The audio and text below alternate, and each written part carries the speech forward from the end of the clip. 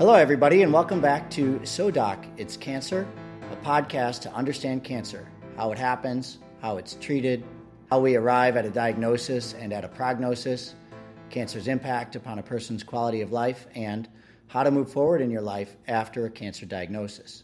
The show airs monthly, and we welcome your engagement and feedback. Today, everybody, we're going to talk about lymphoma.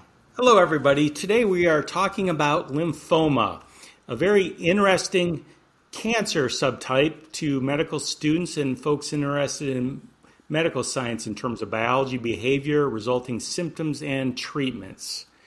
From a patient's point of view, it's a weird cancer of the lymph nodes. Although surgeons often make the diagnosis, surgery doesn't cure people. It tends to affect both young and old. It can be aggressive. It can be very indolent and non-life threatening. It can be entirely silent, or it can change someone's life overnight. It is a cancer that originates in the bone marrow generally, or in lymph nodes, and is associated with immunity. The cell of origin of the lymphoma is a lymphocyte, which is central to immunity. So, Pete, I'm going to stop you there for a second, and we're going to ask Mike about immunity. What do you think you know about immunity, and what should we explain? Well, as I'm not a doctor, what I know about immunity is pretty limited. But my understanding is the defense system of your body. So basically what I'm hearing Peter say is my defense system is under attack by a cancer. Exactly. Yeah. Now, I'm not 100%, because my high school biology was a long time ago. The lymph glands and the lymph nodes, where are they? What am I looking for? What is that lymphatic system? That's a good question.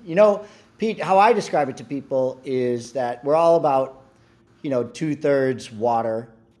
And I describe these things as water filtration plants that are positioned throughout your body. When you're talking with patients, how do you describe lymph nodes? I discuss lymph nodes as regional immune systems. Example would be if you got an infection in your finger, often the lymph nodes in your armpits become inflamed just to fight the local infection, feeding the finger rather than the whole body. Likewise, if you get a sore throat, you get a strep infection, the lymph nodes activate in your neck, which are localized, rather than activating the whole immune system. So how many lymph nodes are there in my system? Very good question. A lot. It's like Monty Python. How much do you hate the Romans? Yeah. No, there are, I can't imagine, hundreds and hundreds. And they're about the size of an M&M. They're usually under a centimeter. Once they get over a centimeter in size, we start to wonder if these lymph nodes are okay. So, I know my doctor, when I go for my routine, my GP, whatever. GP. GM, general manager of my body, Yes. He checks the like around my neck. He'll do a quick palpitate my neck or something. Yeah.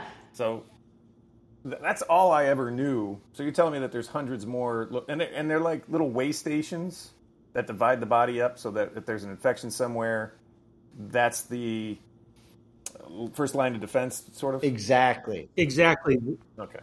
The lymph nodes are actually fairly limited on a physician exam, so that when a doctor wants to check out your lymph nodes, they can check your neck, above your collarbones, your armpit, your groin area, but that's about it, and that's probably only represents about 1/10 of the lymph nodes, and we call them lymph node stations or areas. Most of them are deep in the chest or in the abdominal cavity and serve as an immune system for your internal organs, basically.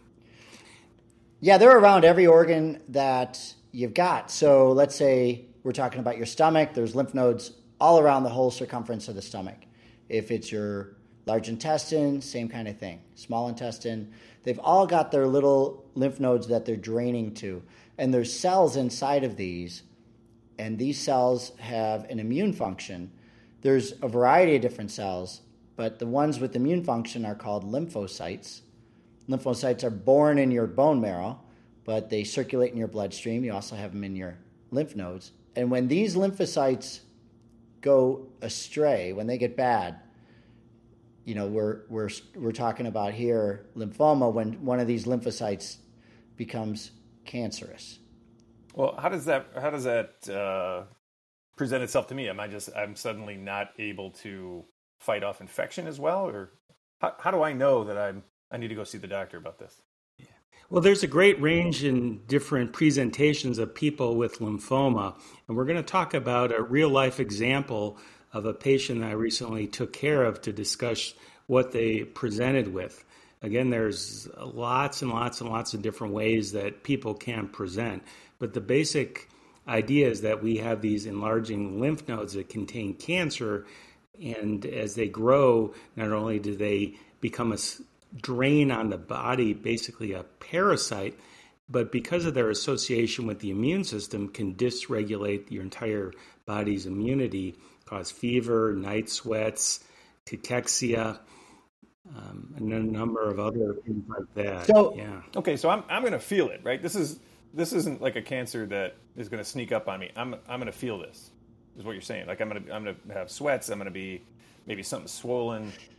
There's going to be some physical properties that are going to send me to see. The way I would say it with this cancer or any other cancer, there's general symptoms and then there's specific to the problem. So general symptoms would be fever, sweats, wasting away or weight loss, your just loss of energy, or you're feeling sick. And then specific to lymphoma, let's say your ability to fight an infection is impaired, then you would go to your primary care physician and say, I think I'm sick, and they check you out, and during the course of this, they say, I think you need to see Dr. Slagle.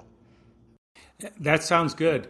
To answer Mike's question, though, it can present in various ways. Sometimes people get a CT scan because of an unrelated reason, and they find that these lymph glands are enlarged. Sometimes on an examination, someone's just checking things, say, hey, I see a little bit of a bump on your neck, and they can find it from there. So sometimes it can become symptomatic, and other times there's no problems, or the patient has nothing to be bothered by, so to speak. Right. If it's not one of those, 8 that you said, like neck, groin, armpits, I probably won't notice this, right? For the most part, but occasionally you can get pain if there's a large amount. You can get dysfunction of different organs because of this tumor and what it does from you. There's really no black and white in terms of you have it, you don't. And I'm going to try to share, just one example of what had happened with a patient who had a lymphoma. And this particular lymphoma tends to be on the very aggressive side of things. We certainly have many other examples of people who have a much less aggressive course, much more slow and not causing problems to the point where we really don't want to do anything as a doctor, that our treatments would cause more harm than good. And we say, well, we really don't think we want to do anything about it other than just kind of let us run its course. And perhaps at some time it's going to get big enough, bad enough that we're going to have to do something. And of course, that's a tough pill to swallow for someone who wants to be proactive and do everything they can for their health. Well, I know that happened with my father in the late stages of his life, that the doctor basically said, well, we see this thing, but we're going to watch it because we don't want to take any action right now. We'll just wait and kind of see. And in the end, he died before, of other things before that became an issue, is my understanding. But I did have a question. And that was, Paul, you started out saying that they're about the size of an M&M. How big do they get when they become cancerous? They become at least anything bigger than an M&M. It go from an M&M to a peanut M&M. And from there, they can get really big. And is this something like kind of the way, Peter, you were describing it, is if I have a cut on my finger, then the lymph node in my armpit activates. If I have a lymphoma, are all of my hundreds of lymph nodes getting larger, or just, like something close by a problem? like just the one in my armpit or something? Generally, they tend to be localized first, and then over time, as they grow and develop and become malignant, they spread and enlarge elsewhere. That has to do with the staging. We talked about that a little bit in the first chapter of our podcast series when we talked about esophageal cancer, that we have very specific ways of staging and determining the spread. But they typically start off localized, and over time that they spread, break off, metastasize, and grow elsewhere. Kind of like a weed that throws off both roots, if you will, and also little seedlings that go elsewhere and grow. Okay, well, those cells... So let's try this. Let's try a fictitious patient, and we'll just walk all the way through that and see what that looks like. All right. I had a gentleman I saw some years back who had been a Vietnam veteran and had been exposed to the herbicide Agent Orange, which we know is a carcinogen and has been linked with several cancers. He, over a course of about 2-3 months, became increasingly tired, not able to do things around the house, napping, sleeping 10 hours a night and waking up exhausted. I started developing some night sweats and didn't want to eat. He also had some back pain, and when his back pain became bad enough, he went to the emergency room. At the emergency room, they did all the tests, including some laboratories. And when they drew the laboratories, they said, this guy's very anemic. His red blood cells were very low.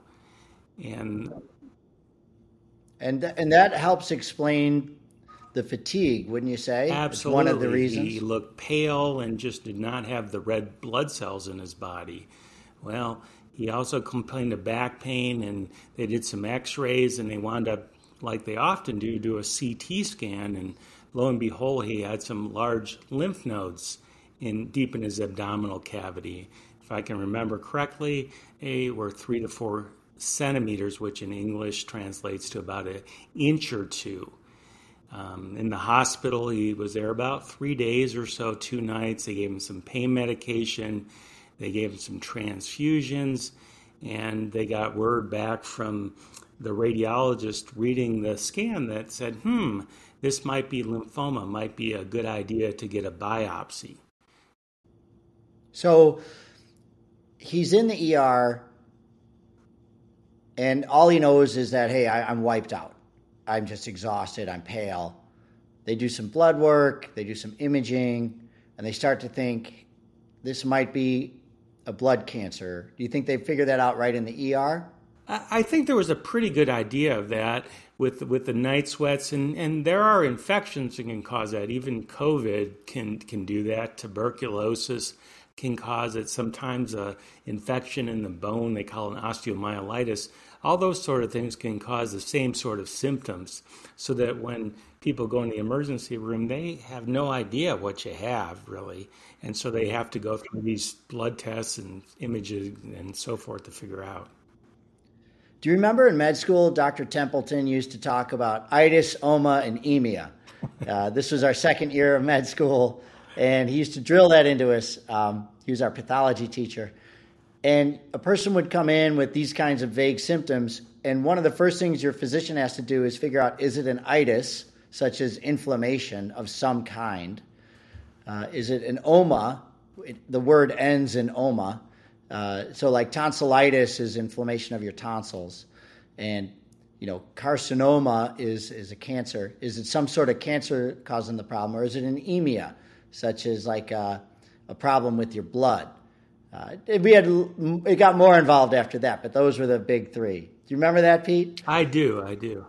That was a long time ago, but it did really teach us a lot about being a physician and to be critical in terms of analyzing the clinical situation and trying to figure out what it is, to do the differential diagnosis, to pinpoint what we're dealing with, and then once we get that pinpointed, we can make a diagnosis and do appropriate treatments.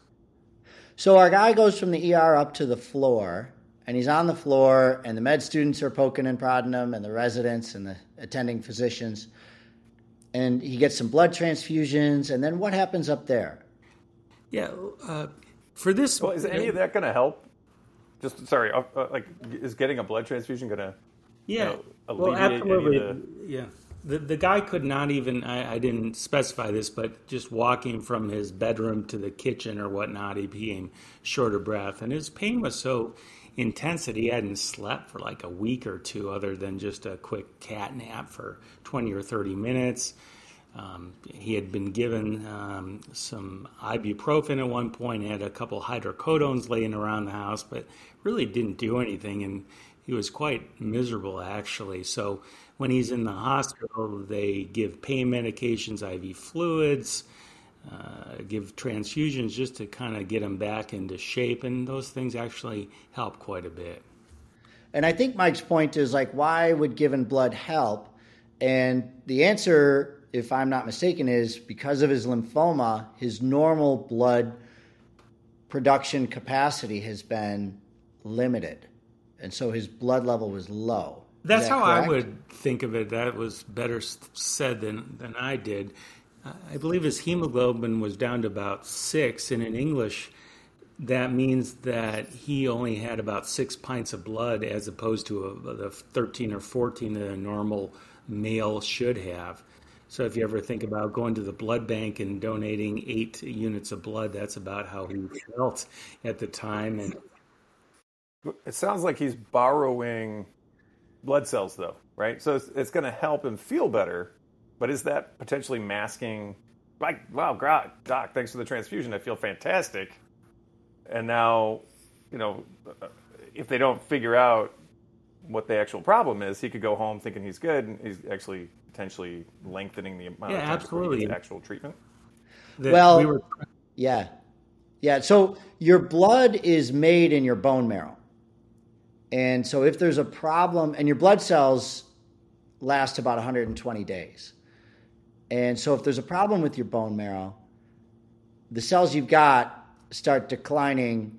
Every day you lose 1/120th of your blood. Well, help me. So help if me you're figure having, out, how did I get from, I've got, you guys are talking about lymphoma, but now we're talking about, I'm in the blood marrow. Are there lymph nodes in the marrow that are, how are my lymphs affecting this blood production in my marrow? That's a great question, and that'll segue into why we wound up doing a bone marrow biopsy a little bit later.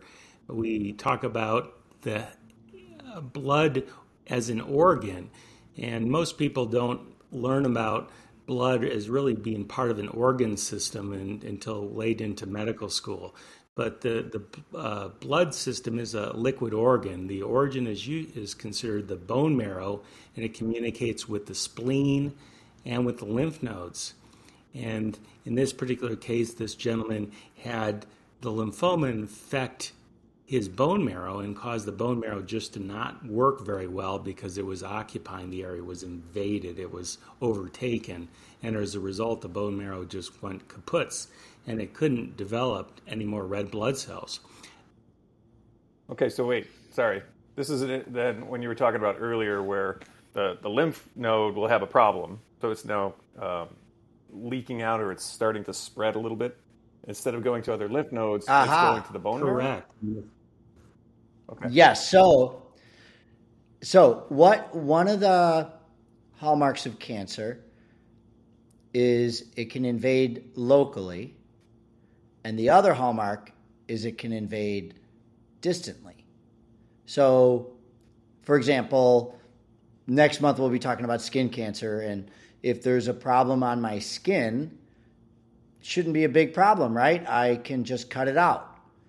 But if it goes distant, into my brain as well, that gets harder. You cut out my brain, and before you know it, I'm, worse than I already am. So, with the lymphoma, the cancer begins wherever it begins, but in this particular case, it moved into the bone marrow, and it overtook the bone marrow, and then the bone marrow couldn't do its normal job of creating more red blood cells and more white Right, blood I'm going to cells. ask a crazy question. Have I summarized that good. okay? But just, All right, cool. and I know I'm getting a little off track here. I promise I'll get right back on. What you're describing, though, is... Oh, no, we're meant to go off track. This is the whole point of what this. you're describing is there's a problem that initiates in the lymph gland, and then the damaged cells sort of break away, enter, I don't know, the bloodstream, or they somehow move around the body and they find something else to attach to. In this case, what you're talking about is the marrow.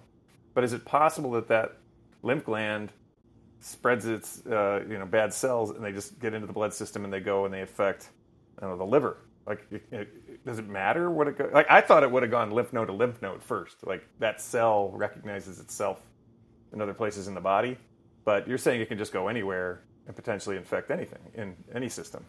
In terms of the stages of lymphoma, we go from stage 1 to stage 4, and generally stage 1 lymphoma means 1 or 2 lymph nodes in a local area. Stage 2 means that there's several lymph node stations. That's what the medical term is, that they go from the armpit maybe to under the clavicle to close to the windpipe, the trachea, so it's localized. Stage 3 means that it's gone across the midline of your body, across the diaphragm. That's what the kind of equator is for the lymphoma classification system. And the final stage, stage 4, is when it gets into the bone marrow or into organs. So it certainly, like you said, can go into the liver, but more commonly it is attracted to the bone marrow. So when someone has lymphoma that's went from the lymph nodes to the bone marrow, then it's stage 4, and it means it's more aggressive. It's a complete body disease rather than a localized, like a stage 1 or perhaps a stage 2. Okay. So my initial kind of concept that a bad lymph cell breaking away from a lymph node will actually find probably another local lymph node, and then sort of like a little cluster will happen, and then it'll start to sort of spread outward as you hit stage 3 and stage 4. Yeah, we don't completely understand that, but there is an evolution of cancer where it starts as maybe not quite as aggressive, but it kind of accelerates in terms of mutations and nastiness, if you will, over time. Okay. All right, but now we're back in the marrow for this patient. That's where and that means he's got to be stage 3 or stage 4 when he's coming in to see you. Exactly. Yeah. So we're going to go back to the patient case, and I'll kind of walk you through this a little bit. So the patient wound up having some large lymph nodes, but in the back of his abdominal cavity. So he wound up getting what they call a CT guided biopsy. Went down to radiology. They got him lined up in the table. Said, look at this big lymph node, 3 to 4 centimeters. We can hit that with a needle. So they got them all lined up. They avoided the spinal cord, the vertebrae, the aorta, and put the needle into that. Now, it's a really skinny little needle, so they were able to get some cells out of it. Generally, it's very diagnostic. It'll tell you what's going on, and that's really the gold standard in terms of what kind of lymphoma this is. I often tell my patients that it's like a subset of a dog. Do we have a toy poodle, or do we have a Rottweiler, a German Shepherd, whatever the case would be. But by doing the biopsy, you can confirm that it is lymphoma. And then secondly, often what subtype it is. And in this particular case, the patient had the biopsy, and upon the biopsy, he was better from a pain point of view. The hospital says, well, we're done doing what we need to do to you in terms of getting pain controlled, getting you transfused. You can leave the hospital and follow up with the oncologist in a week, and he'll go over the biopsy results and then tell you what to do. And in fact, that was what had happened. So I saw him in the office a week later. He went home with a pill bottle full of oxycodone or whatnot, and used those to get by for the next couple of days. And of course, suffered, but had something that he could at least sleep and function with.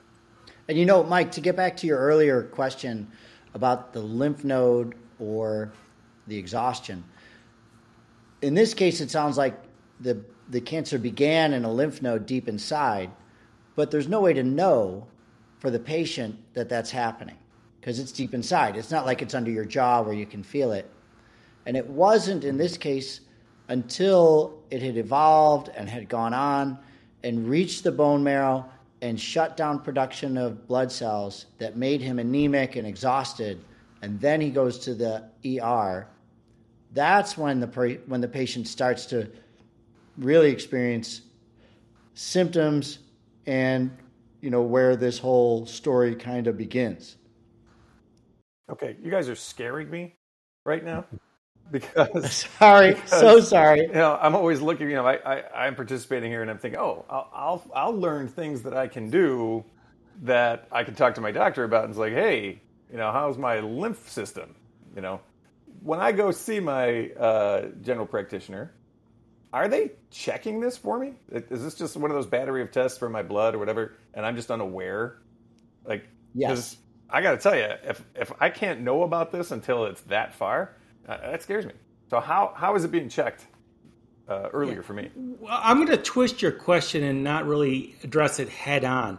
But the vast, vast, vast majority of people that have back pain have a slipped disc, have some arthritic changes, have a pinched nerve, all that sort of stuff that people live with. Go see chiropractors, take ibuprofen, eventually have to talk to a neurosurgeon about it.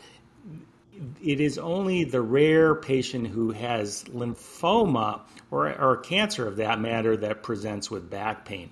But that is really what differentiates good doctors from bad doctors, that they want to ask you further questions. Say, anything else happening with your back pain? You say, I got night sweats and I lost 20 pounds.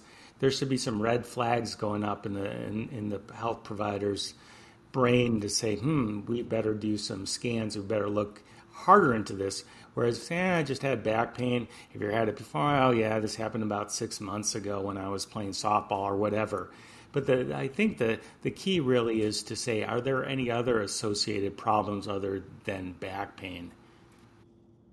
Okay, that's interesting, because I don't know if it's just me or there's this sort of stoic kind of quality where I go to the doctor and are there any problems?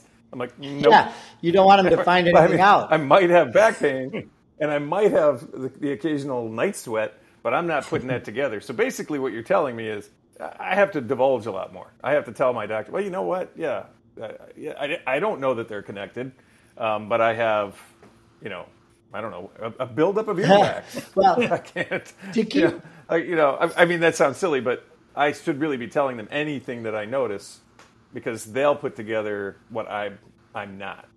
So that's, I think right? to keep it from unnecessarily alarming everybody, most of the time our various headaches or sniffles or back pains or, minor weight fluctuations are just that. They're just the ordinary events that happen in the course of day-to-day life. When you start getting things forming a constellation, that's when your physician can really make a difference and tie together certain things that you may not have realized. Like, let's say I've got this back pain and it's just persistent. It's completely different than any other back pain I've seen. Then the physician needs to go in there and ask a bunch of questions and figure out, is this just musculoskeletal strain or is there more to the story? Just like Peter was saying with the weight loss and the night sweats.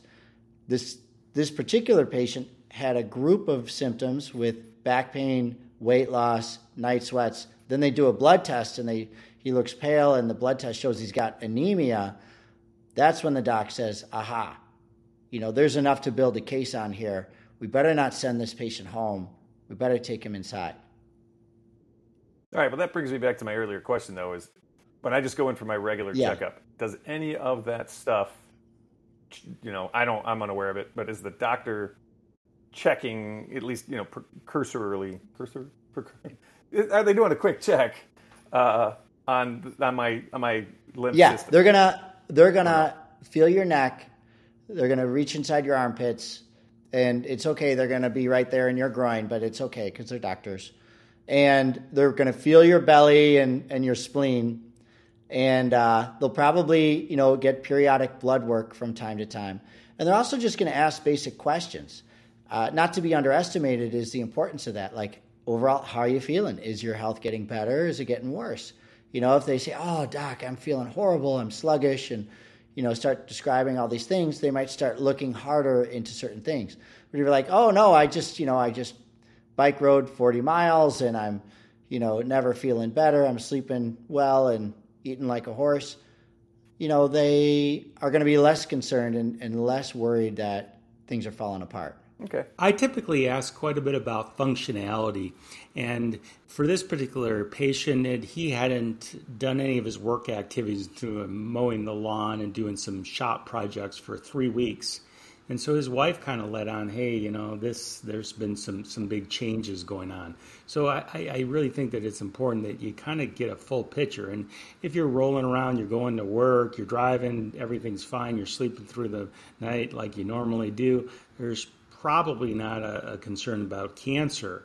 However, if you start losing function, you start having pains that you've never had before, the character is different, you get night sweats, you see some blood somewhere, those are the things that should bring alarm or concern to present to your doctor. But everyone gets some fatigue, everyone gets some back pain, everyone gets some belly pain, everyone gets some headaches, everyone gets some stress. But the issue really is, are there new different things? Are they progressive? Are they associated with changes really in your life? All right. I mean, I'm not the person to speak about this, but I know someone who suffers from night sweats. And it's a woman, and she's about 50 years old. So, yeah. That's menopause as far as she knows. But based on what you're saying is, all right, so she's exhausted because she's not sleeping through the night, and she's suffering from hot flashes and sweats and everything. But if her quality of life otherwise, if she's able to do the things that she's doing, then chances are it's menopause, and she's not, like, it isn't this constellation, as you called it earlier, Paul. So, I mean, I guess that's the trick for you doctors. You have to make sure that you're not diminishing somebody. Like, if this woman showed up and said, "Oh, I have all these things," I'm like, "Oh, you got menopause." Maybe she could have lymphoma under that, though, too, right? I love this this question. I actually did 4 years of primary care before I went into surgery. And this is a really, I think, essential aspect of primary care, is figuring out, that 1 out of 100 or whatever, where it's just routine normal business, this is routine menopause, or is there something more important going on? And I think that's not something that we can answer within the context of a radio show, but I do think that comes to the heart of the problem of your initial diagnosis. It goes to what Peter was saying. Then add on, how's your life, your life quality? How not just the symptoms so much, but is there more? Have you seen a change or a big turn in your life in addition to those things? Right. And it's also where getting to practice medicine in a modern Western facility makes you look really good, because you may not be sure, or is this something? The things that can come to your rescue as a clinician are the laboratory tests and the imaging that we have available to us now. So let's just say I meet a patient, I'm a primary care physician or a PA or nurse practitioner, and I'm not sure if this person is just going through the ordinary stuff or if there's something extraordinary going on. I can order some lab tests and some imaging,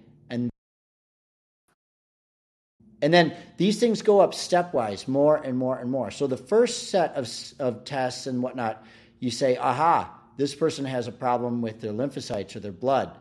Then they go upstairs to the hospital where they explore them some more. They do more tests. They even do a bone marrow biopsy. And then they look at it under the microscope and they say, aha, this is a lymphoma. It's a subtype of lymphoma called non-Hodgkins. There's Hodgkins and non-Hodgkins, and I don't really know the difference, to be honest. We'll leave that to Pete. But it's a subset of lymphoma called non-Hodgkins, of which there are many subtypes as well. And by looking at the microscope and doing some fancy biologic studies, we can tell you which subtype it happens to be. You did excellent. I am going to leap into... You're not just saying that? I would love to talk about the difference between Hodgkins and non-Hodgkins, but the point of this show is not to have a medical school lecture, which I would be happy to give. Well, now I'm curious. Can you give me like a 30-second, one is this, one's that? Yeah, Hodgkin's disease tends to occur in much younger demographic, people in their teens, 20s, 30s. It tends to present much more with what we call B symptoms, which means these fever, night sweats, weight loss sort of symptoms, much more what we consider inflammatory, that the body is responding to some sort of evil chemicals in the body that are associated with the immune system, whereas non-Hodgkin's tends to just become more and more common as you become older. Of course, there's a lot of overlap between the two. It does turn out that Hodgkin's disease was one of the first cancers that was actually successfully treated, even in stage 4 with chemotherapy. So from a historical point of view, it's something that medical oncologists love to talk about in terms of our success. Having said that, there is a lot of overlap between the different lymphomas, and we can get you all confused in terms of the nomenclature. And is it B cell? Is it a T cell? Is it aggressive? Is it non-aggressive or indolent?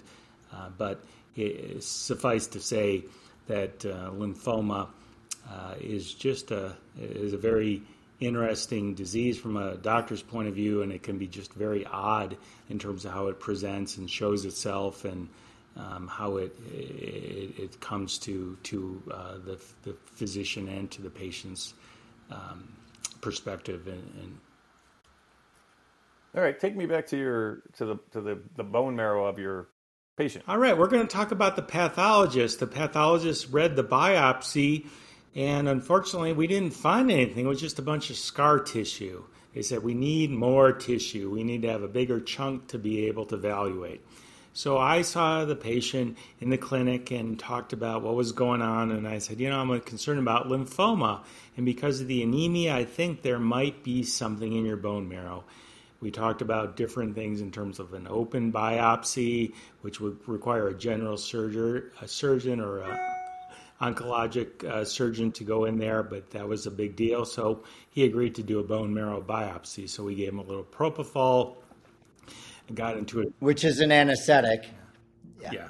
So we basically did a conscious sedation, rolled him on his belly, and we did the biopsy on the back of his pelvic bone. And it sounds kind of nasty to do a bone marrow biopsy, which it is, but with sedation it worked out well. It typically suck out about a teaspoon of marrow from your pelvic bone after using a large needle to get through the surface of the bone, the cortex as we call it. And then you take a sliver about 1/4 of an inch, half an inch long, and then send that to pathology. And pathology does some magic looking at that with all sorts of technologies. But the long and the short is the patient had diffuse large B-cell non-Hodgkin's lymphoma, which is a very common and aggressive form of lymphoma. It is more of a German Shepherd to a Rottweiler in terms of aggressiveness on the scale of if it was a dog. It was considered No, not a Labradoodle, not a Beagle, not a Chihuahua. This is something that can hurt you. Not quite like a Doberman, which you see occasionally, but it's something that should be of concern. The patient asked me, well, why didn't we find this on the biopsy of the lymph node in the back of the abdominal cavity? My reply was, I believe it was a burnt or scorched earth kind of picture. When you have very aggressive cancers, they tend to burn out so that nothing survives. They're so chaotic. They grow a little bit and then they die, and there's just really nothing left. So when they did a skinny little needle biopsy, all they came up with scar. But when you do a bone marrow biopsy, you get a teaspoon of marrow. That was enough to give the pathologist enough information. Now, when you say scorched earth, does that mean that lymph node is like that whole thing was consumed by cancer, and it's just like kind of a lump of Like, is that one gone? Like, did he lose a lymph node in the middle of his body? It is fairly interesting. A lot of these aggressive cancers are associated with cell death called necrosis. And the necrosis is basically scar tissue, meaning there's nothing living there. So that these cancer cells that are very aggressive tend to be very unstable, chaotic, and they don't survive very well, believe it or not. Now, they grow in such a rapid fashion, it's almost like fire, but on the other hand, they tend to burn out pretty quickly. Well, I was starting to get a question, which was, because you had said, "Hey, I'm suspecting lymphoma, so let's go check because of the anemia, let's go check and do a bone marrow biopsy." So I thought, okay, does that mean that there's two things now? There's the lymph node is having a problem, and now the bone is having a problem, and do you doctors have to now deal with these two things? Or, as basically what you're sort of saying is, that lymph node sort of destroyed itself, and you now only are dealing with the bone marrow cancer. Yeah. I think the first point I would make is that it's all connected, that the cancer is involving the blood system. So whether it's the bone marrow or the lymph nodes, it's contaminating all of it. And the seeds are kind of spreading throughout the whole body, particularly in that system. But how do you target two sort of cancers that are happening? I mean, it sounds like it started with one and split into two. This is a very good question. So what happens is the cancer begins somewhere, and then let's say it moves to the regional lymph nodes, and then from the regional lymph nodes it moves even farther. With every move, there can be more and more genetic changes, and the cancers can get more and more different. And this is where oncology can become so difficult, because even if you find treatments that cure 99% of the tumor cells, that zap or somehow dismantle 99% of the tumor cells that are in your body, there's still that 1% that is still raging, and you've got to come up with something to figure some kind of solution to address that last 1%, or else it just carries the process forward.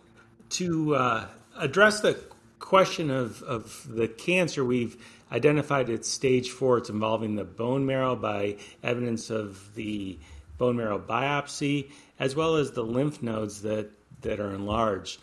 And because it's stage 4, it involves the whole system, so we generally would think that we need a treatment that involves the whole body. Now, there are other treatments of lymphoma in terms of radiation or surgery, but we would rely on medicines because we believe that it's everywhere. It's in the bone marrow, it's in lymph nodes. There's no way that we can localize the treatments. Even if we have fancy schmancy radiation, we say we can get this part of the bone marrow, this lymph node, or whatever. So we do wind up using chemo, and that's exactly what the patient went through. Okay, so that's going to address any different types of cancers all throughout the body that may have, because it might not. It's moved to the bone marrow, but it might have also moved someplace else as well. So you're attacking that cancer started as lymphoma everywhere. Yeah, the chemotherapy is a whole body treatment. It's basically a poison that we know that the cancer is growing very, very quickly, very aggressive. And by infusing a patient with a poison, we know that the cancer will be 100 times more metabolically active and therefore eat, say, 100 times more of the chemotherapy than the rest of the body. It's kind of like saying, well, if you drink a beer, no big deal, but if you drink 100 beers, you're going to die. And that's kind of what happens to lymphoma. Because it's so aggressive, it's so metabolically active, it's so proliferative that it just grabs up, gobbles all this poison, and in doing so, it destroys itself. Okay, that sort of makes sense. And so that was what we did. And based upon clinical studies, we used something called R-CHOP, and it involves 3 different chemotherapies. It includes prednisone and Rituxan, and they all kind of work a little bit differently, but the long and short is you try to poison the crap out of the cancer, and in doing so, it shrinks, and in many cases, kills the cancer. So I think of chemo kind of like crop dusters, buzzing over the crops, just spewing out all of that poison. And the healthier plants can survive, and the weeds can't. Or the insects and pests, like a pesticide coming over. I know that's, I guess, a bad analogy because I'm really worried about the butterfly issue right now. But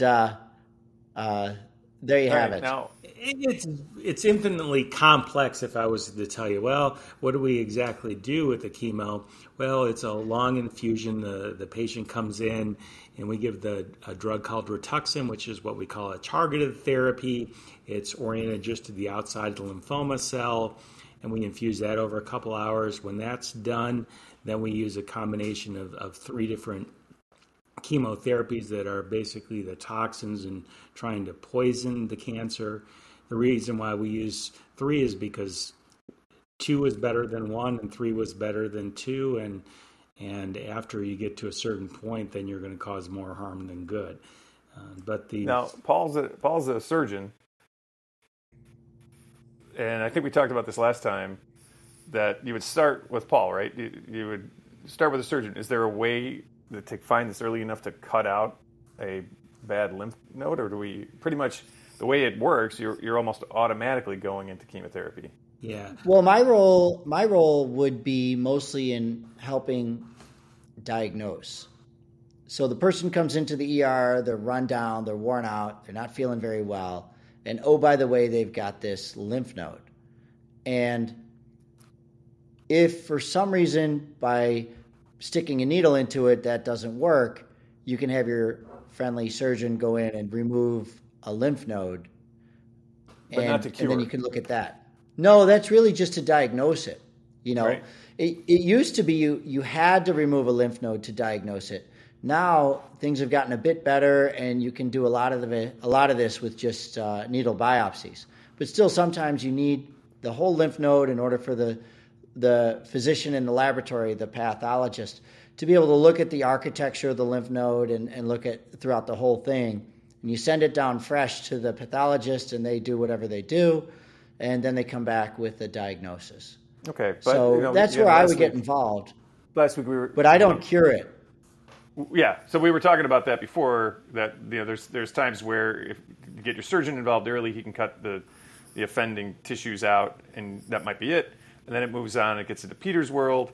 And then the third option was Courtney, who's not with us tonight, but in radiation. Is this radiation treatable? Or is this all pretty much, Peter, this is all really in your world? Most of the cases wind up in the medical oncology chemotherapy world. Regarding radiation, if there's just a cluster of lymph nodes in the neck or the armpit, then the patient may be amenable just to some local radiation therapy to destroy the lymphoma, including the fingers and the little metastases that may have went to some lymph nodes close by. But so it's the stage. If it's stage 1 or 2. That's why it's so important that we determine the spread, the stage, and then we can pinpoint the best treatment, which for most people is more the whole body or chemotherapy, if you will. When you use surgery or when you use radiation for anything, it's got to be something that is local, because you can't remove a lot with surgery. You can remove an organ or a part of an organ, but you can't go and just cut out every cancer cell a person might have. So as long as the cancer, whatever type of cancer it is, and with the blood cancers, it doesn't work at all because it's blood. There's either solid organ tumors or blood type tumors. Those are the 2 big categories. But for radiation, if it's in a region, the radiation can be helpful. But if it's something that could potentially be in your whole body, you can't radiate a person's whole body. It's too much radiation. So The surgeon can, like if there's an item that needs to go, and the surgeon can go in and remove it, whether it's in your brain, whether it's in your nose or in your chest or in your belly or wherever, the surgeon can go and get that thing out. If it's going to benefit from radiation, it has to be in a discrete location that you can zap with radiation. you're not going to give whole body radiation in general. If Courtney was here, I'm sure. And then if it's something like a lymphoma where it could be anywhere in your bone marrow, anywhere in any of your bones, or it could be in your lymph nodes that have crossed the midline, they're not just early stage, it's later stage, and they've moved from stage 1, 2 to 3 to 4. You definitely need chemo because that's the only way you're going to reach all the different cells wherever the heck they may be. All right. There's one other thing that even in my layman world I've heard of, which is a bone marrow transplant. Is that something that is used to treat lymphoma? And Absolutely. If so, before or after? Yes. So in terms of treatments of lymphoma from a systemic or whole body or medicine point of view, that we started off in probably the 50s and 60s with chemotherapy, the good old what we call cytoxic, and the origin begins with nitrogen mustard and kind of goes from there. But we've been much more successful and less of a nuclear bomb attack. But we still use the good old fashioned chemotherapy. You lose your hair, nausea, vomiting, weak immune system. So things have evolved from, we call it cytoxic or cell toxic, where it's just basically poisoning, to targeted therapy. And there's a drug called Rituxan that is just what we call an antibody that's oriented toward the top of the lymphoma cell, and there's much less collateral damage. It's kind of like a silver bullet. Bone marrow transplants have been replaced by what we call stem cell transplants, but in a way it's just a gimmick to give more chemotherapy and protect the stem cells. And we basically store the stem cells in a freezer, and this would be a discussion in and of itself. But the idea is that with the stem cell transplants, you can just give higher doses. Now, having said that, there's something called allogeneic bone marrow transplants or stem cell transplants, where you take bone marrow from somebody else and use their immunity to help fight the cancer, and indeed just totally replace the whole blood system, the bone marrows in its entirety, and give you someone else's. And we typically use that more in a leukemia and a bone marrow cancers view. So if the lymphomas invaded the bone marrow, what I think you're describing is, how do I get it out of the bone marrow, right? And so I think what Pete's describing is you give them so much chemo that you wiped out the bone marrow. And in that circumstance, person's going to die if you don't rescue the situation in one of two ways. One way is you give them back some of their stem cells. Stem cells are kind of like the queen bee of a beehive. And so what the medical scientists do is they harvest a few of your stem cells, not the cancer cells, which is tricky. Mm-hmm. I don't know how they do it, but so it's like a primary cell, right? It's yeah. It's and then they give those back. The cells are built. Yeah. Right.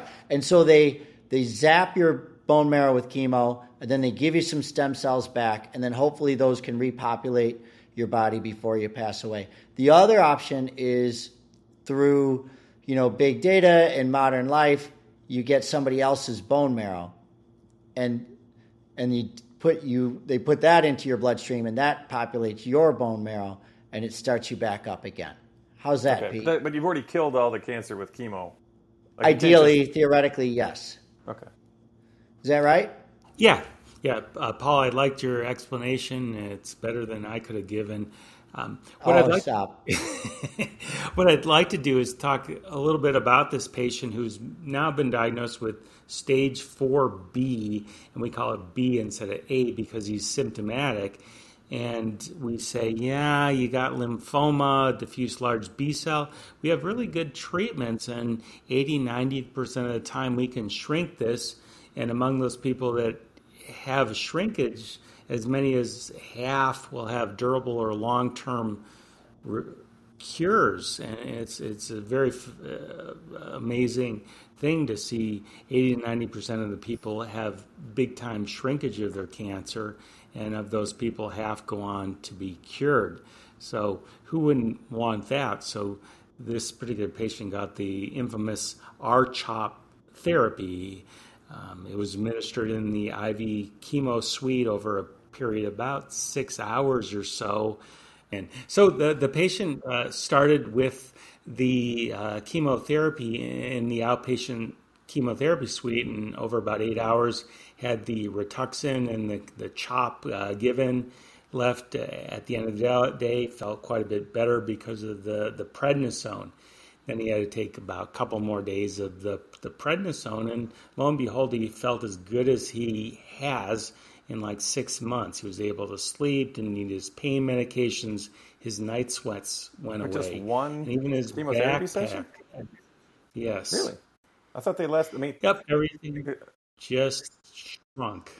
Maybe I'm just remembering like old Dr. Welby, MD things. And this is my level of knowledge. But there is a whole range of different chemotherapy responses, but in lymphoma, we tend to see that it's extremely aggressive, grows very quickly, but then when we can kill the cancer, it dies very quickly as well. It's very dramatic and very fulfilling to the patient, obviously, to know, hey, we're making big headway.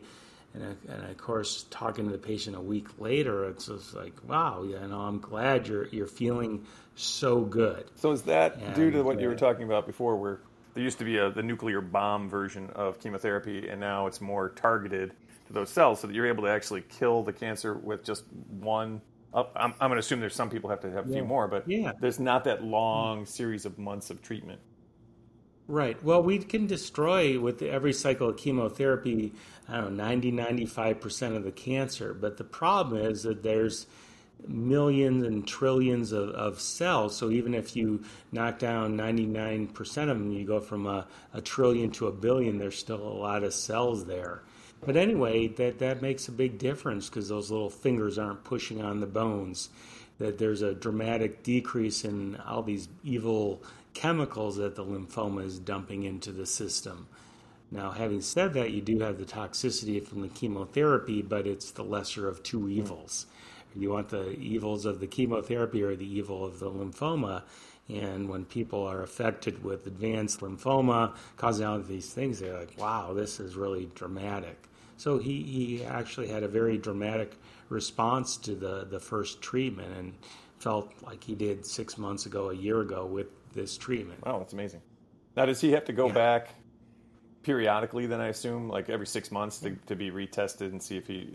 Because you need to see if those billion cells, like you got them all, or if there was 10 cells and they've grown now to be 1 million cells again. Yeah, correct. So the typical protocol is you get the chemotherapy about every 3 weeks, every 21 days for 6 cycles. And of course, there are variants of that, but that's usually considered a full course treatment. So 18 weeks, about 4 or 5 months, something like that. And in most cases, people get response. There's great shrinkage, and a lot of those people are cured. And so after his chemo, he looked good. We saw him a week later to check things out, see his blood count, see how he did with chemo, how was the nausea, all that. And we could spend hours talking about just the side effects of chemotherapy. But suffice to say that he is feeling much better after just one cycle of chemotherapy.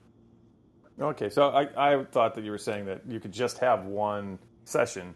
That's not the case. You just feel a lot better after one session because it's become that much more effective. Yeah, well, but you still have to go through months of it. Yeah, we essentially knocked down the 90%, 95%. So if we would do a CT scan at that point, instead of seeing that 4-centimeter lymph node or 2-inch lymph node, you'd see that it shrunk to several millimeters or a half a centimeter, 5 millimeters, something like that. There'd be a significant decrease, and that has to do with just how aggressive these lymphomas are and how sensitive they are to chemotherapy. Then that sounds like this is a cancer that's kind of well healed. HEEL, not healed like you guys do. Meaning that, well, I'll flip it back the other way. You have, in a way, it's a solid treatment. So last time, again, we were talking about new therapies, and we were talking about getting into a study. Is that something that even exists for this now, or is it pretty much how to treat? Well, I think that's a nice segue into the CAR T therapy question. But go ahead, Pete. Yeah, so the bad news on this particular patient is after we had given him the chemotherapy and he had response, I got a report back from the pathologist, and these days we have what we call hematopathologists. So these are pathologists who just study the blood system. So they look at lymph nodes, bone marrow, blood, spleen. That's kind of their expertise. And they have their own science, if you will, and it used to be quite a subjective field where people just look at these things under a microscope and say, hey, I think it looks like this. They describe it as small or large, diffuse, follicular, blah, blah, blah.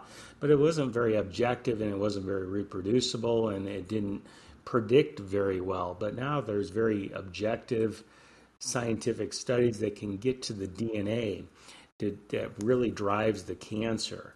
And so the pathologist, hemato or blood pathologist, reported that it was a double hit mutation, which denotes that it's a high risk. It's when we say that 90% of the people have excellent response, it means that 10% don't. And unfortunately, he was the double hit positive patient.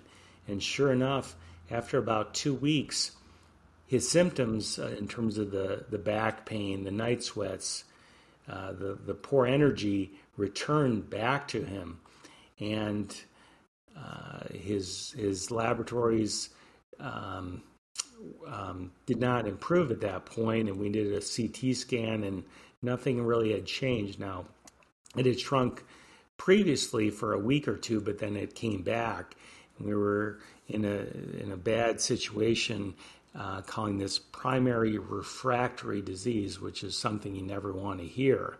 And just 2 weeks ago, we say, 90% of the people have good shrinkage of those, half of them are cured. But he was on the other half of this. And of course, the other 10%. You guys are good at medicine now. Yes, indeed. So the bad news is he was not responding to his therapy, that it was somewhat immune, it just didn't work.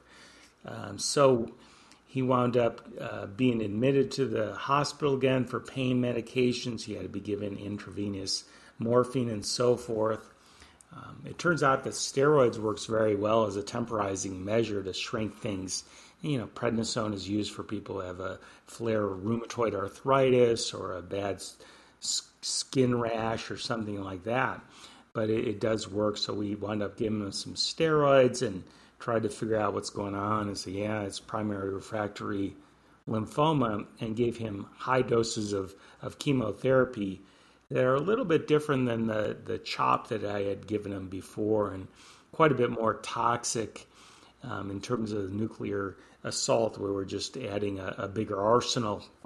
And indeed, he did have results and did feel better after the chemo, and it was a bit more durable. But due to the fact that this was a primary refractory disease, we wouldn't suspect that we're going to be able to keep this under control for very long. Is there anything, I guess going back to that, is there a study, is there some cutting edge thing that he can look at or try and become a part of? Yeah, so back 5 years ago, if you would have talked about this patient, we would be talking about high-dose chemotherapy and bone marrow transplant, or it's evolved to stem cell transplant.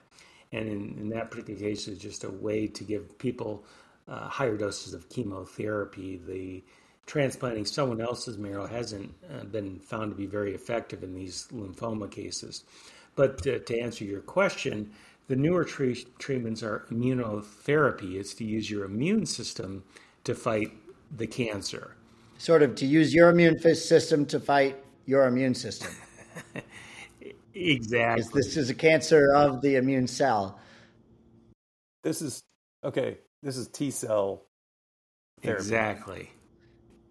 And the only reason I know that, because as you put in the introduction that I'm a graphic designer, I actually designed the cover of a medical journal from the University of Chicago where I had to make a superhero T-cell. Wow. Did you put your face on it? No, it was just a cartoon face. Thank you. But but I did, from just doing that, I did learn a little bit about that, which is kind of what you're talking about. And that was cutting edge. This was probably 5 years ago. Explain it for me again. There's two forms of immunotherapy that have become very vogue and very effective and just very exciting from a cancer doctor and a cancer patient point of view. The first one is much more common. It's called a checkpoint inhibitor. Keytruda, Opdivo are kind of the two leading drugs in that drug category. We use that for lung cancer, for malignant melanoma, for head and neck cancers, and even some subsets of colorectal cancer. Much more commonly used. The type of treatment I'm going to be talking about is something called CAR T.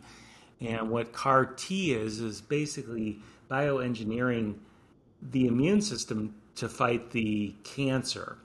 And it utilizes, well, let me back up and talk about what CAR T is, because I, as a physician, hate when people use initials and don't explain what the CAR T means. So it means chimeric antigen receptor T cell.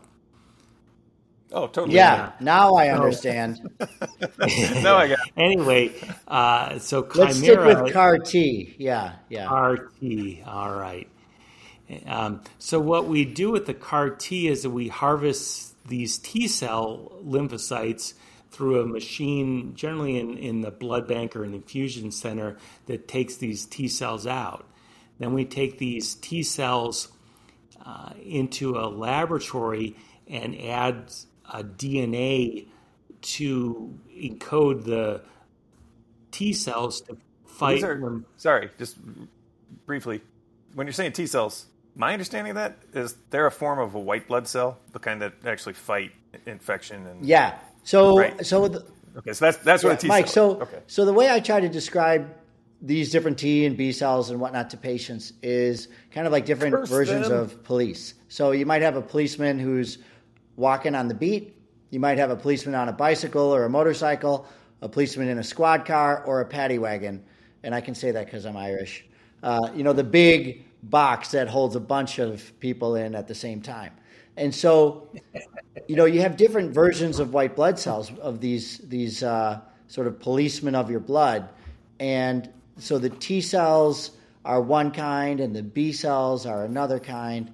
And, antibodies that are circulating are a third sort of device that your body creates in order to neutralize, invaders. And that is my sort of thumbnail sketch of what these terms kind of represent. Was a T cell a heavy hitter then? Yes. Actually, the other thing, some of these T cells are kind of like, if you want to use a different analogy, like on a football team, like I think of the helper T cell as the quarterback of the team, So, Pete, is the helper T a quarterback or, more like a...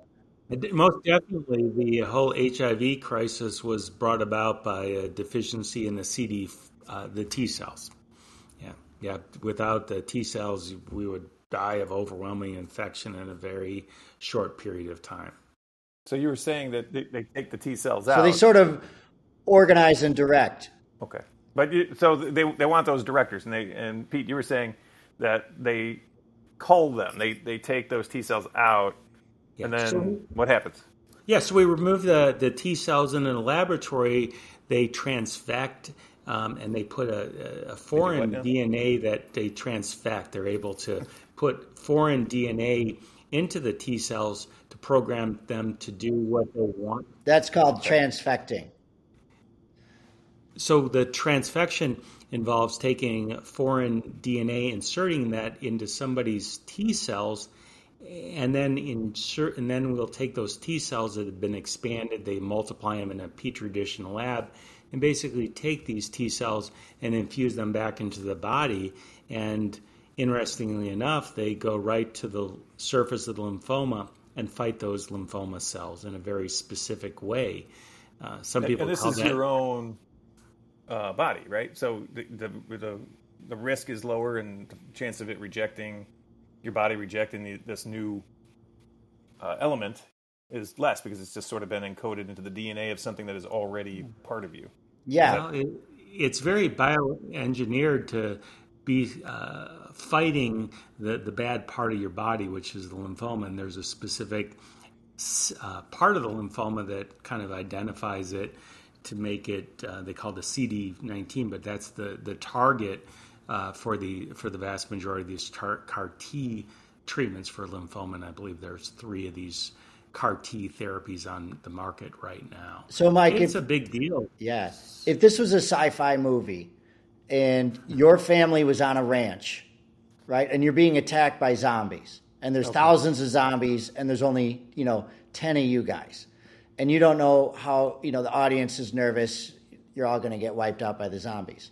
So then here's where the sci-fi part comes in. And this is actual, I don't know how people figured out how to do this. But then they sort of take some of your family out of the ranch magically, let's say, and then they give them ninja powers, and then they multiply them over. So now that you've got 10,000 of your own family members inside the ranch, they put them back, and then you fight the zombies and you win. Gotcha. But it expands. A clone army. This is Star Wars stuff. It's clone Fighting stuff. with the clone army. It's probably where they got the idea, actually. Now that sounds very fancy. What are the odds of me, if I need it, getting that therapy? Is this so cutting edge new that I'm not likely to see that, or is it now I can get it if I need it? Kind of both. It is difficult to get. You have to go to a academic medical center that specializes in complex immunotherapy. Often the stem cell or bone marrow transplant centers carry this. I practice in a smaller city. We generally have to go to a larger city. University of Washington in Seattle would be the place that we would refer our people to that need this treatment. And from what I'm aware, there's just a handful of people with this expertise because it's a very tricky and complex therapy involving laboratories and the ICU even, and the patient and the doctor, and all this coordination going on. If I'm not mistaken, it was all developed at the NIH, and I think it was to the tune of over $1 billion figuring this one out. But they did it. NIH, National Institutes of Health in Washington, D.C. Yeah. So we were talking about CAR T before, and what's the definition? What exactly does CAR T stand for? And it's chimeric antigen receptor T cell, blah, blah, blah. But chimera is a combination hybrid therapy that has a female fire-breathing creature with a lion's head, a goat's body, and a serpent's tail. And the English translation means an impossible creation. The way I look at it is we've taken our own T cells and then we've inserted the ability to fight lymphoma with foreign DNA. That's pretty amazing. We have the best of both worlds. We have our own T cells that can fight. They're not so smart. So it normally doesn't in your body. No. So they're basically hijacking the immune system, adding this super ninja power that you're talking about, because it would just, it's just floating around, all this lymphoma, basically ignoring it. And so once it happens, and you basically say, no, you can't ignore it. You're now chimeric. We've turned you into a new beast, and you have lymphoma fighting ninja powers. That's interesting. Yeah, and I think that's a good point to wrap this up, because once we've got soaring ninja powers, I don't know how we can top that. Right. Yeah. So every treatment has its pros and cons, and this can be really tough on people. They can be in the ICU. They can have fevers, 103, 104. They can have all sorts of short-term problems. But the long and the short is it's about a 50% effective with these people with primary refractory or relapsed lymphoma, which is a very scary, scary population to take care of with. They've all heard that, hey, you might do really well, but they turn out to be on the short end of the stick. So that's the 10%? They only get referred there because they were the ones who failed the first line. So 50% of the 10% can get the effective treatment through this. So basically you're at now a 95% effective treatment rather than a 90% effective treatment, basically. Well, the medical system does some pretty incredible stuff with people with lymphoma, but yeah, it's hard to really look at the statistics all that critically. But when you're a patient, you want the CAR T because not only can it knock the lymphoma out, it can provide people a long-term cure. And so who wouldn't want that? And using your own immunity to do that? Crazy question. Sign me up. Crazy question for the future. Will it come to the point where we can bypass the chemotherapy and go right to the T-cell therapy? At this point, the CAR T has been found to be effective in what we call hematological malignancies. There's some leukemias and other forms of lymphoma, but it hasn't been found to be effective in the vast majority of common cancers, the colon, the pancreas, the lung, the breast, the ones that you hear about a lot. But even for lymphoma, can I look to a future where I can avoid chemotherapy and they can just give me the super ninja cells? Perhaps. We've made a tremendous amount of progress in the last 5 years with lymphoma, but at this point, we don't know. It can be pretty toxic. I mean, everyone wants to avoid the cytotoxic chemotherapy, the nuclear attack. But having said that, this it does work. Yeah. Can cause some problems too. So, we'll just have to figure it out. But as it stands, the price tag on these CAR Ts are well over $1 million, and so. That's going to be another issue that we'll have to contend with. And also the chemotherapy is tried and true over many decades, and it works many, many times. And a lot cheaper. All right, so with that, I think we'll wrap this up. And I'm going to thank all our listeners once again for tuning in. And if you have a topic you would like to have us discuss or comments or feedback, please either log on to www.paulbryanroach.com. That's Paul, BRYANROACH.com, and click on the contact page, or send them directly to letters@paulbryanroach.com. And next month we'll be talking skin cancer.